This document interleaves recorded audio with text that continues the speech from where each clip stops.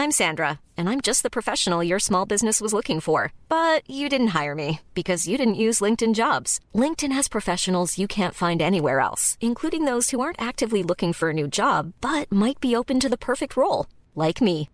In a given month, over 70% of LinkedIn users don't visit other leading job sites. So if you're not looking on LinkedIn, you'll miss out on great candidates like Sandra. Start hiring professionals like a professional. Post your free job on linkedin.com/spoken today.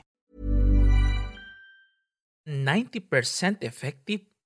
Yan ang sinabi ng Pfizer at BioNTech tungkol sa kanilang experimental COVID-19 vaccine.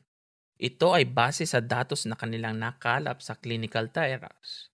Pero, teka, bago tayo ma-excite, ano ba ang alam natin sa Pfizer vaccine na ito? Ako si Dr. DJ Bandoy, isang genomic data scientist at veterinarian na kasalukuyan na PhD dito sa UC Davis. At ito ang Teka segment na COVID Corner, ang inyong explainer tungkol sa nature at treatment ng coronavirus. Ang topic natin for today ay ang Pfizer vaccine na ginawa together with BioNTech. It is a great day for science. It is a great day for humanity. When you realize that your vaccine has a 90% effectiveness, that's overwhelming. Inyong narinig ang chairman at CEO ng Pfizer na si Albert Bourla. Itong November niya in-announce ang initial findings ng Pfizer sa kanilang COVID-19 vaccine na tinatawag na BNT162b2. Ang Pfizer ay isang matagal ng kumpanya na may mga na-produce na mga gamot. At lately ay nakipag-cooperate siya sa BioNTech, isang company from Germany na ang focus ay cancer therapeutics. Ang vaccine ng Pfizer at BioNTech ay gumagamit ng bagong technology para labanan ng infection. Ito ay tinatawag na messenger RNA vaccine approach. So how does it work? RNA stands for ribonucleic acid. Isa siyang form ng genetic material. Yung cells kasi natin, meron siyang blueprint para makapag-produce ng iba-ibang components. Ganon din yung ginagawa ng virus para magpadami ng kanyang sarili to replicate. So yung mRNA approach, essentially, binibigay niya yung instruction sa iyong cell para mag-produce ng parts ng virus na makikilala ng immune system. Ang point kasi ng vaccination ay isa siyang introduction ng antigen ng virus sa immune system. Imagine niyo yung mga poster ng mga wanted na kriminal. Pinapakalat yung litrato para makilala natin, maisumbong sa pulis. Now, ang katumbas ng pulis ng katawan ay yung immune system. Siya yung nanghuhuli ng mga illegal na pumapasok sa loob ng katawan.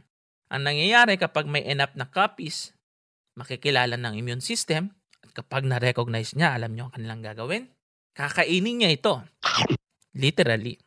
Sa madaling sabi, yung bakuna ng Pfizer ay instructions para gumawa ng mga wanted poster. Kagaya ng isang wanted poster, hindi kailangang i-drawing yung buong katawan, yung distinguishing features lang ng mukha, yung may nunal, may bigote. Ganon din, hindi buong spike protein. Kung narinig nyo na sa mga nakaraan nating discussion, pinag-usapan natin yung spike protein mutation. At ganon din, related dito, may component na spike protein na kinokopya lang. Sa ating analogy nung nakaraan, mayroong susi na ginagamit ng virus para makapasok. Hindi mo kailangan kopyahin yung buong susi. Yun lang part na nagka-come into contact doon sa lock. Ito ang ginagawa ng Pfizer, BioNTech sa kanilang bakuna. At ayon sa results ng kanilang clinical trials, 90% effective ito. That's a big deal. Pero, teka, bago ang technology na ito. Wala pang na-approve na mRNA vaccine sa history.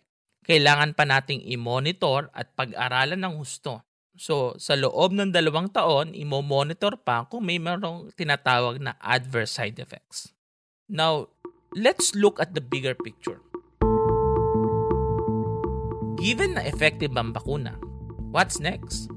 Para gumana ang vaccine, kailangan ng 2 turok, 2 doses. Dito papasok yung complication. Ang Pfizer ay kaya lang mag-produce ng 50 million doses. Bilyon-bilyon ng tao sa mundo, 50 million doses lang.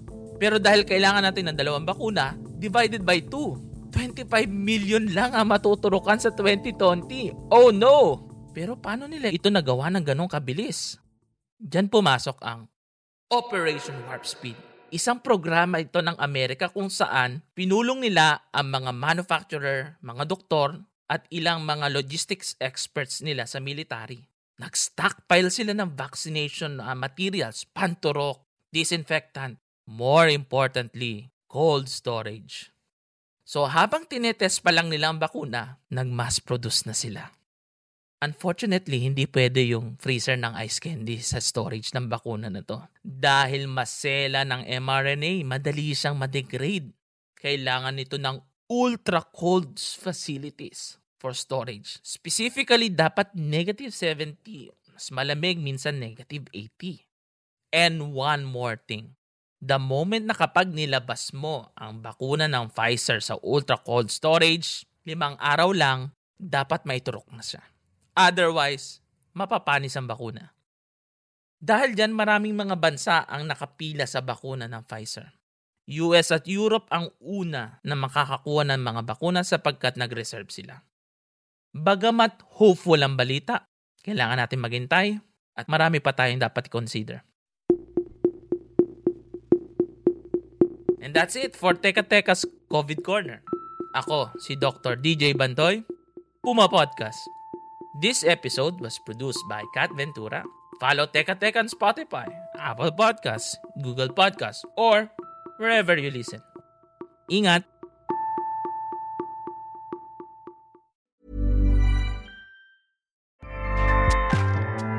Acast powers the world's best podcasts. Here's a show that we recommend. The Real Housewives is a guilty pleasure for most, but if you're looking to not feel guilty about that pleasure, tune in to Everything Iconic with me, Danny Pellegrino, where I break down all the messy moments and behind-the-scenes antics of Bravo's popular franchise. And on Everything Iconic, I also interview celebrity guests like Kelly Ripa, Keke Palmer, Drew Barrymore, Cameron Diaz, and more about their guilty pleasures, their past work, and so much more. So if you're pop culture obsessed and find yourself watching way too much reality TV like me, tune in to Everything Iconic with Danny Pellegrino, wherever you listen to podcasts. Acast helps creators launch, grow, and monetize their podcasts everywhere. Acast.com.